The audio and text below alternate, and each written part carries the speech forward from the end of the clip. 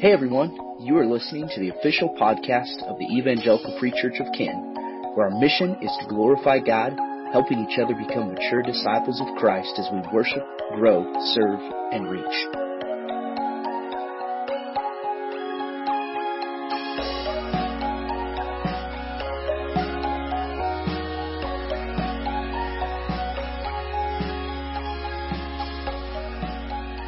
Take your Bibles and open up to Matthew 24. Matthew 24 is where we have been and where we are going to be. And one of the neat things about Scripture is that it all ties and connects together. And so my prayer is that even though some of you may go, aren't we going to shift for a couple of weeks here and do something focused on Palm Sunday and Easter? I'm going to tell you this is all fit together, and you're going to see exactly how this series meshes right with these seasons that we celebrate. It's important we see that all of Scripture ultimately speaks to God's redemptive plan in Jesus. Like that is the overarching focal point. And I'm looking forward to being able to navigate that with you. And we've been talking about last days for several weeks now. And this is an important concept for us to root into, to be prepared, to be aware of what's happening, what's taking place, and how should we respond to it. And so we're going to continue in that today. I'm going to ask you to be patient with me. My seasonal allergies have hit with vengeance, and my throat is very dry, okay? So I may talk a little quieter. That's why we have microphones, and I'm thankful for that. But if I pause partway through and I just start chugging water, you can know that that is why, okay? So, and for those of you who have been up here when that's happened before, I do have a pocket full of throat lozenges, so I'm good, okay? I'm good today. On a scale of 1 to 10, how important is faith to you? I want you to just think about that a minute. Maybe jot it down. How important is faith to you? Now, think of another answer. On a scale of 1 to 10, what does your relationship with the Lord reveal about how important it is to you? Think about that. Thirdly, on a scale of 1 to 10, how do you think other people would rate you in the importance that faith is in your life? Now, ultimately, at the end of the day, it doesn't matter how you rated yourself. This is between you and the Lord. Yet it has a profound impact on the rest of your life, how you engage with your family, how you engage with your coworkers, how you engage with your brothers and sisters in Christ. And so even if we don't think about this on a daily, regular basis, it has an impact on how we walk as followers of Jesus, on how we function as the church. Now, in Matthew 24, Jesus is talking specifically to His disciples. Say His disciples. And this is important because He's not talking to unbelievers here. He's not even talking to, as far as we could tell, a large crowd. But at the beginning of Matthew 24, we see that He goes up on the Mount of Olives, and His disciples come to Him privately, and He answers their questions. And that's what flows from Matthew 24, and what we often identify as the Olivet Discourse. And throughout this discourse, he warns them, this is what you should expect. This is what's coming.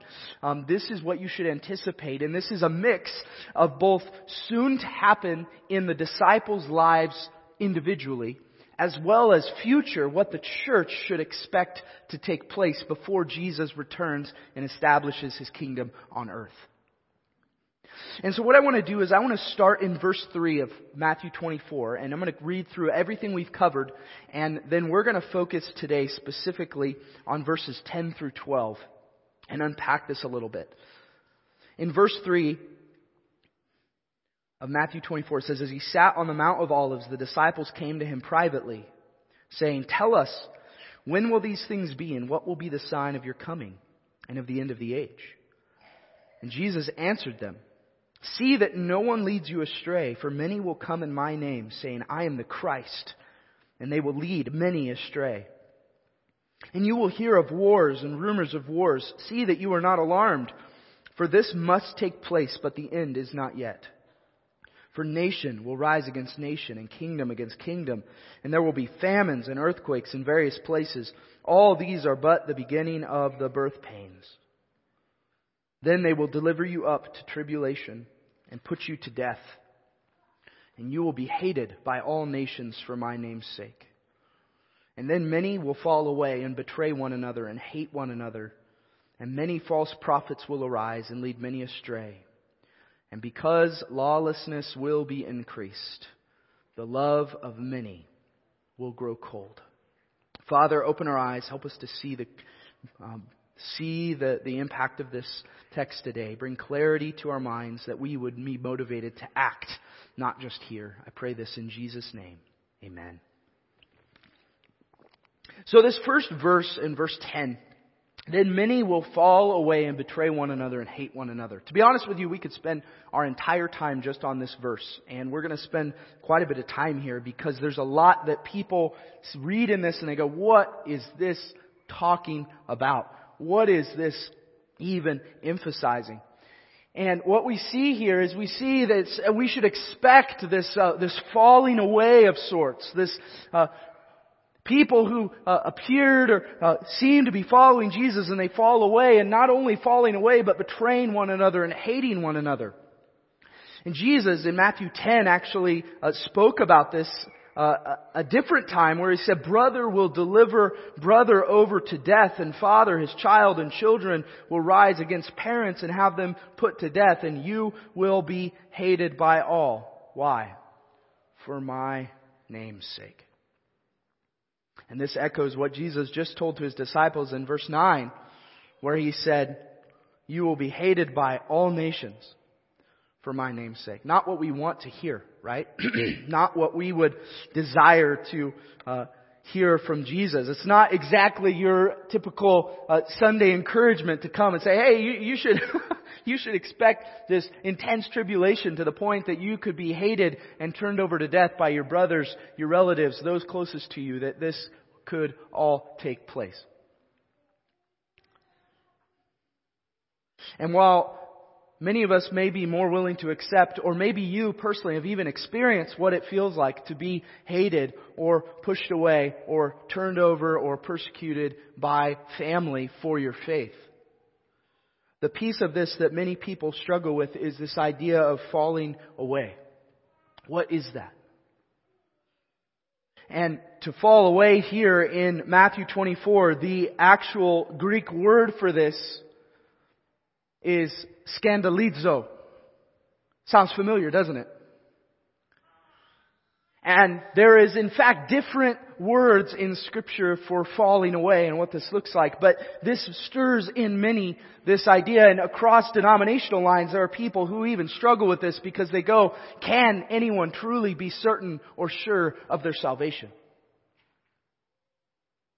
What is Jesus talking about here, and how should we approach this? In considering Jesus' warning to his disciples that there will be those who fall away, many, everyone say many, many will fall away and betray one another and hate one another. Well, what's interesting about this term for fall away is there's multiple other places in Scripture where we could see this word used. In John 16:1, right after Jesus has promised the disciples, "Hey, it's better that I go away from you, because if I go away, the Helper," speaking of the Holy Spirit, "will come to you." And then he follows us up at the beginning of chapter 16. He said, "I've said all these things to keep you," speaking to the disciples, "to keep you from falling away." Same word as in Matthew 24. In Mark chapter 9, verse 42, this is a passage where Jesus is really emphasizing the importance of ridding ourselves from sin, where he goes as far to say, if your hand causes you to sin, cut it off and throw it into the fire. And he's using this as an illustration to give an example, but this word sin here is the same word for fall away. So literally speaking, if your hand causes you to fall away, remove it. And then in Matthew 26, which we're going to come back to later, Jesus is actually telling His disciples, all of you will fall away because of me this night. Speaking about the disciples and their denying Jesus and moving away from Him when He was arrested. Same word. And so what I want to give you today as we think about this idea of falling away and how do we process this, I want to give you two possibilities, because the reality is, church, this is a really intense theological concept that we need to know how to wrestle with. And we need to know how to navigate. We need to know how to give people an answer if people come to us and say, can I be certain? Can I be secure in my faith or not? And so possibility one is just this. One, that this falling away speaks of one who has emotionally experienced what they believe to be salvation, but has never truly believed. And some of you may read that and you go, Matt, how can you say such a thing? Well, I fear, church, that this is all too common for us.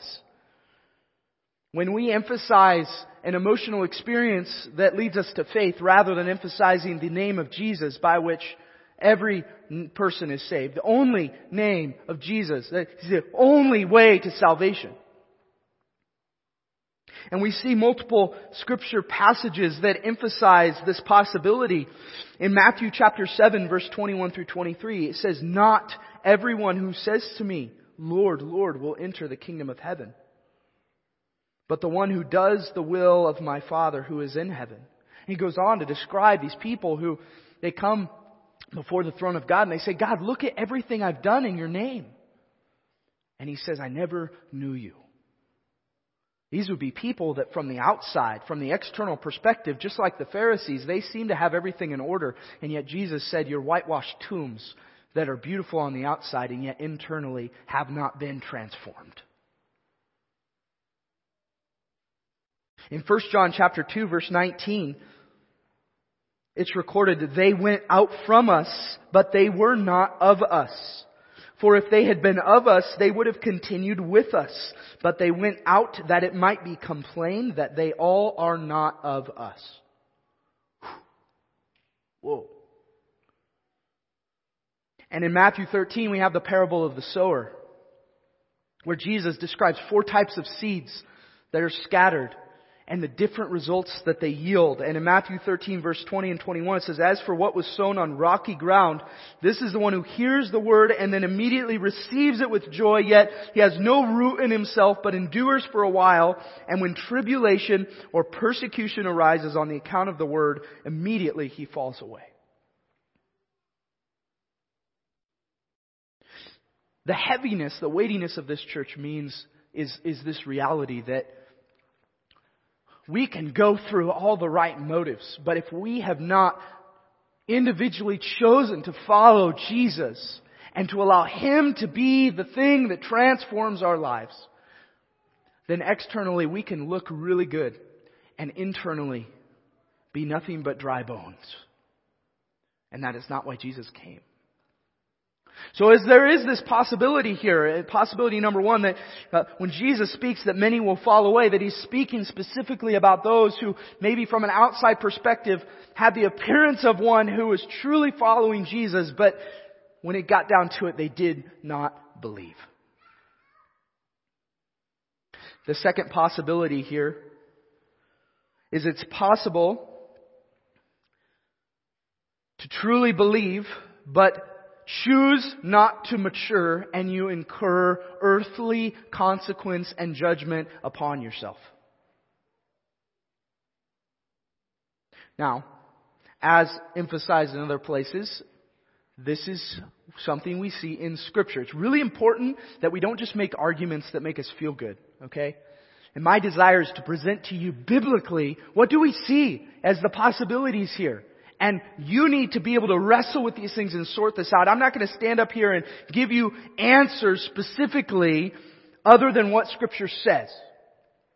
Because I don't want you as the church to be established on the grounds of my faith. I want you to be rooted and established in the grounds of the authority of God's Word and who He has revealed Himself to be.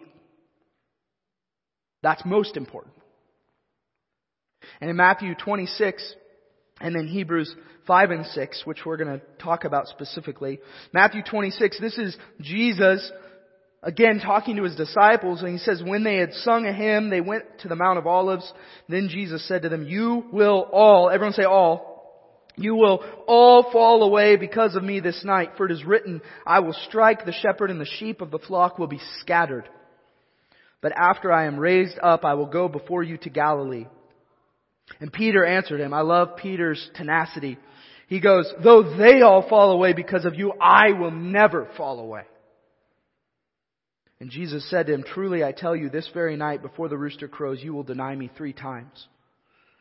And Peter said, even if I must die with you, I will not deny you. And all the disciples said the same. But here's Peter, and man, he is resilient. He's like, no way, Lord. They might all fall away, but not me. I won't fall away. I'll die with you before I fall away. And all the disciples are like, yeah, what he said. And as the narrative goes, that very night when Jesus was arrested, the disciples ran. And Peter, just as Jesus foretold, denied even knowing Jesus 3 times.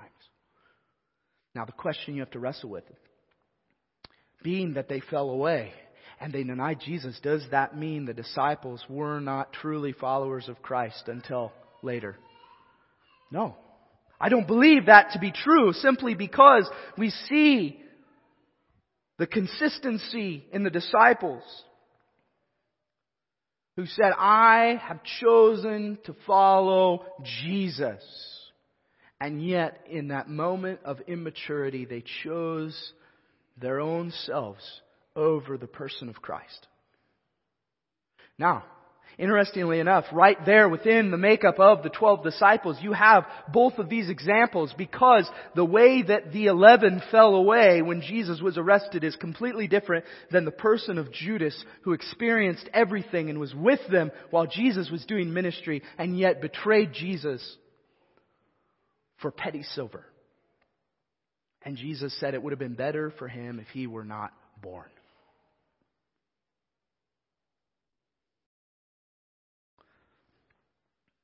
Now, Hebrews is kind of a different animal, and I want to encourage you to turn there with me to Hebrews chapter 5. And I want to preface this and say that this section of Hebrews is one of the most challenging sections of Scripture. And most people avoid this because it makes you sit and really wrestle. But one of the things I want to identify here is in specifically Hebrews chapter 6 verse 4 is what many people pull out and wrestle with. Where it says, for it is impossible in the case of those who have once been enlightened, who have tasted the heavenly gift and have shared in the Holy Spirit and have tasted the goodness of the Word of God and the powers of the age to come, and then have fallen away, to restore them again to repentance, since they are crucifying once again the Son of God to their own harm and holding Him up to contempt. The first thing I want you to identify here is the word fallen away there in verse 6 of chapter 6 is a different word for falling away than Jesus uses in Matthew 24.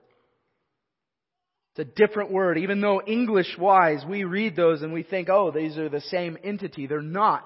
So one of the challenges, one of the importance that we go back, and our statement of faith, even as the EFCA, identifies that the Word of God is inerrant in the original languages that it was written in.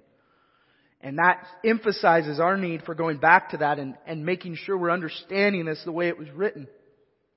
But the other emphasis here, and the thing we have to consider, is asking the question, who is the letter of Hebrews written to? And throughout the letter of Hebrews, we can make the evident case that the letter of Hebrews is written to Jewish Christians. Everyone say Christians. And this is so crucial because if we just take this passage and we remove it out of context, all of a sudden we become wrestling and challenged with this idea of how can we preach a message that God is willing to forgive anyone? How can we emphasize these things, and yet this seems to communicate that there's no repentance for the person who falls away. How do we navigate this so well?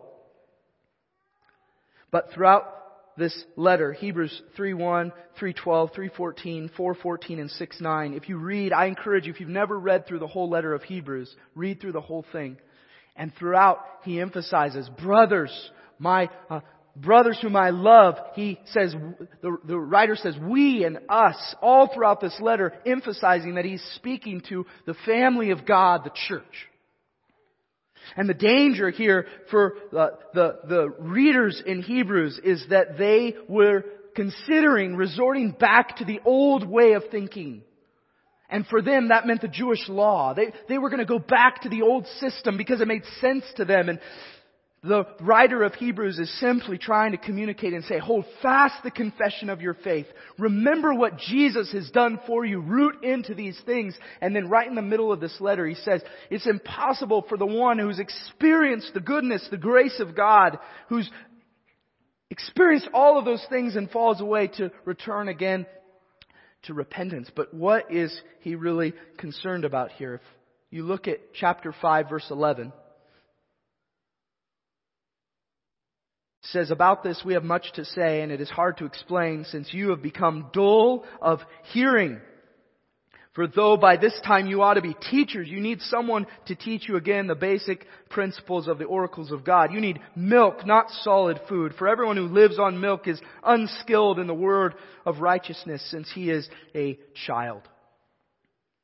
If you jump over to chapter 6, starting in verse 9, the writer emphasizes, even after identifying the danger and the peril of falling away from what God has already done, the writer says, though we speak in this way, yet in your case, beloved, there's another emphasis on who he's writing to. We feel sure of better things, things that belong to salvation. For God is not unjust so as to overlook your work and the love that you've shown for His name in serving the saints as you still do. And we desire each one of you to show the same earnestness, to have the full assurance, everyone say assurance, of hope until the end, so that, get this, so that you may not be sluggish, but imitators of those who through faith and patience inherit the promises. Now, when I'm wrestling with this, I'm a visual type of person, and so searching through Scripture, I'm looking for an example. How can we see this lived out practically? What does it look like? And the place I landed in Scripture is Numbers chapter 14.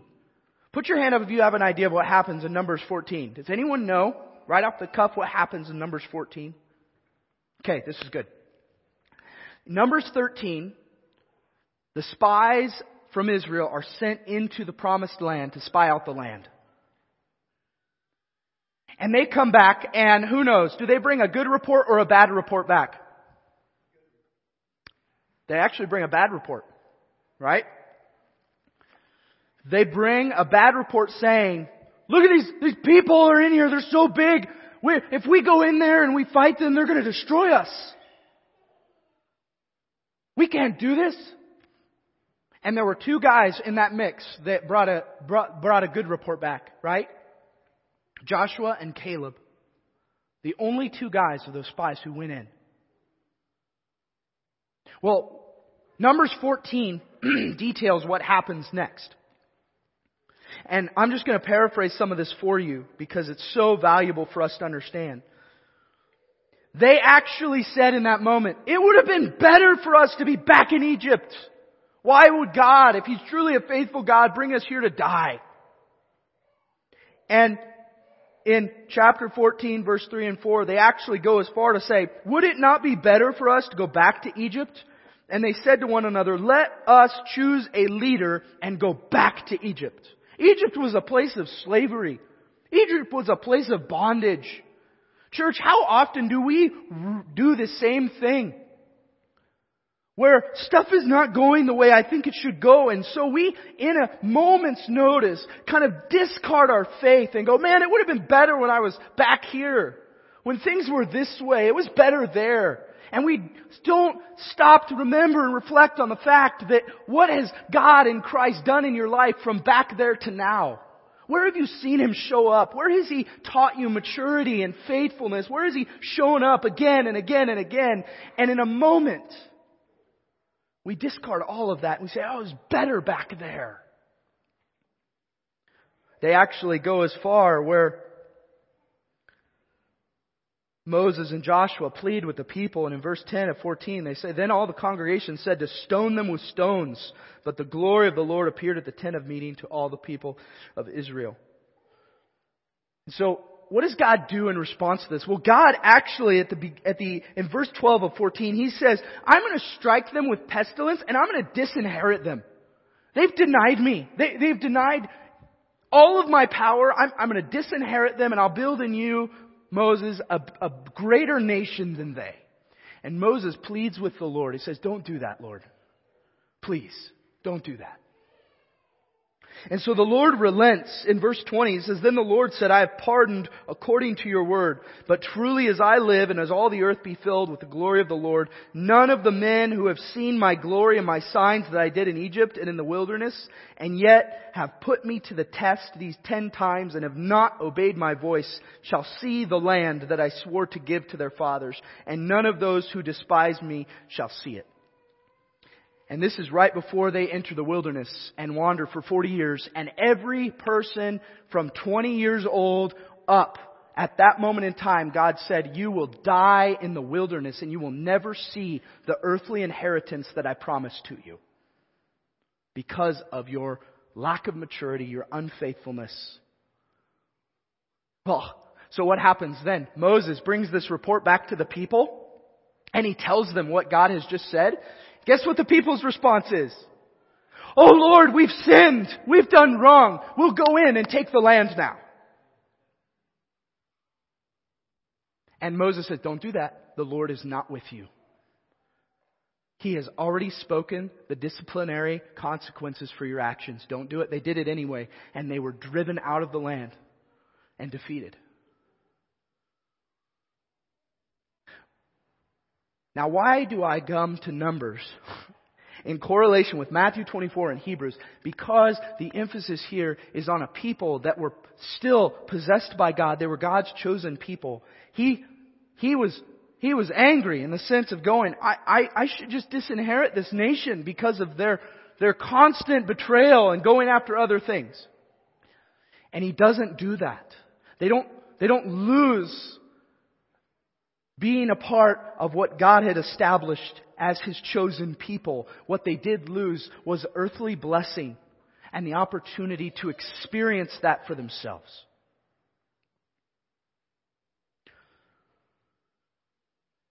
Warren Wiersbe says it this way: believers who doubt God's word and rebel against Him do not miss heaven, but they do miss out on the blessings of their inheritance today. And they must suffer the chastening of God. God disciplines His children. How often do we see God as the disciplinary Father? Or do we just see Him as some pushover that we can sin and sin and sin and sin again and never actually truly experience any consequence for that?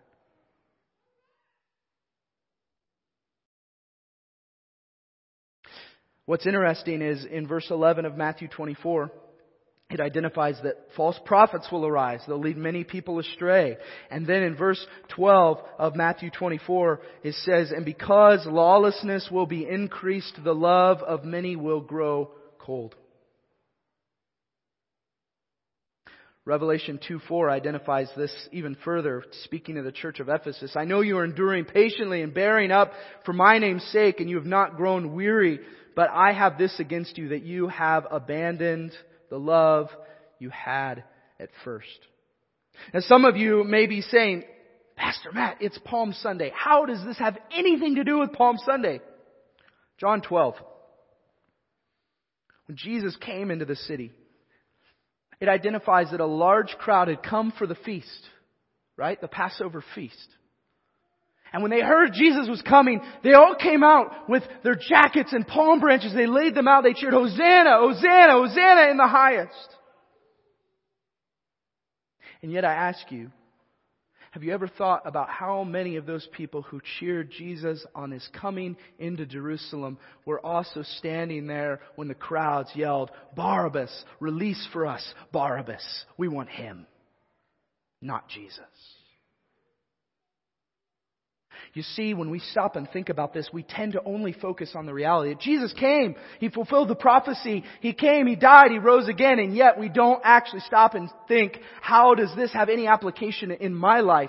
Am I the person who cheers Jesus on when things are going my way, but when things get hard, I say, you know what, I'm just going to do this myself. And I'm going to look to the earthly entities like the prisoner Barabbas to satisfy what I want to happen, because clearly, Jesus, you don't know what you're doing. And we do this over and over and over and over again. How many of us who celebrate the coming to faith of the individuals, the transformation of lives, who've witnessed the faithfulness of God to provide, to protect, to bask in His grace, only to become slothful and complacent when life becomes easy or doesn't go the way we want it to? How many of us look to another teacher, another God, to fulfill the selfish cravings of our flesh? So, church, here is the application question. There's one, and I want you to wrestle with this. How serious are we in our relationship with the Lord? How serious are we really? There are a lot of people who claim to be Christian who aren't actively following Jesus. There are a lot of people who say that they believe but who have not surrendered their lives to Christ. There are a lot of people who know the right things to say but choose to walk in disobedience. May it not be so in your own life that you have used the message of the gospel to check a box for yourself rather than being transformed by the renewing work of God in Christ. May it not be so that you who are sitting here today will fail to enter the rest and blessing offered by the Lord because you have resolved in your own minds that you are content with where you are. Now, when I finished writing this section this week, I just wept because I felt so convicted and so challenged by this. And I went, this cannot be how we end today, because this is heavy. And there is indeed hope. And so the question we ask at the beginning, can I ever truly have security of genuine salvation in Christ? And a resounding yes. Everyone say yes. You can in Jesus. And throughout Hebrews 5:9 it says, and being made perfect, He became the source of eternal salvation to all who obey Him. In Hebrews 9:12 it said, He entered once for all into the holy places, not by means of the blood of goats and calves, but by the means of His own blood. Therefore, He is the mediator of a new covenant, so that those who are called may receive the promised eternal inheritance. Ephesians 1, in Him, you also, when you heard the word of truth, the gospel of your salvation, and believed in Him, were sealed. Everyone say sealed. Sealed with the promised Holy Spirit. To all who believe, in John 10, He gave the right to become children of God. But to all who did receive Him, who believed in His name, He gave the right to become children of God. This sealing, this security, this transformation is only available through Christ. In John 14, Jesus said, I am the way, I am the truth, I am the life. No one comes to the Father but through me. How serious are you? How much are you willing to give for the sake of the gospel? How far are you willing to go for the name of Jesus? So, in closing, I'm going to ask the worship team to come. We're going to sing one more song together. But as they do, I want you to consider where you're at. Some of you here need to recommit your lives to following Christ.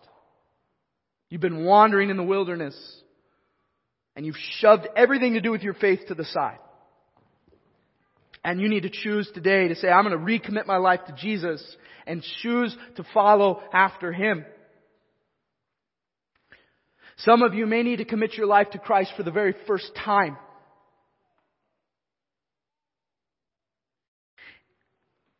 Because you've heard the gospel message, the good news that Jesus died for you, but you've never been drawn to something beyond yourself.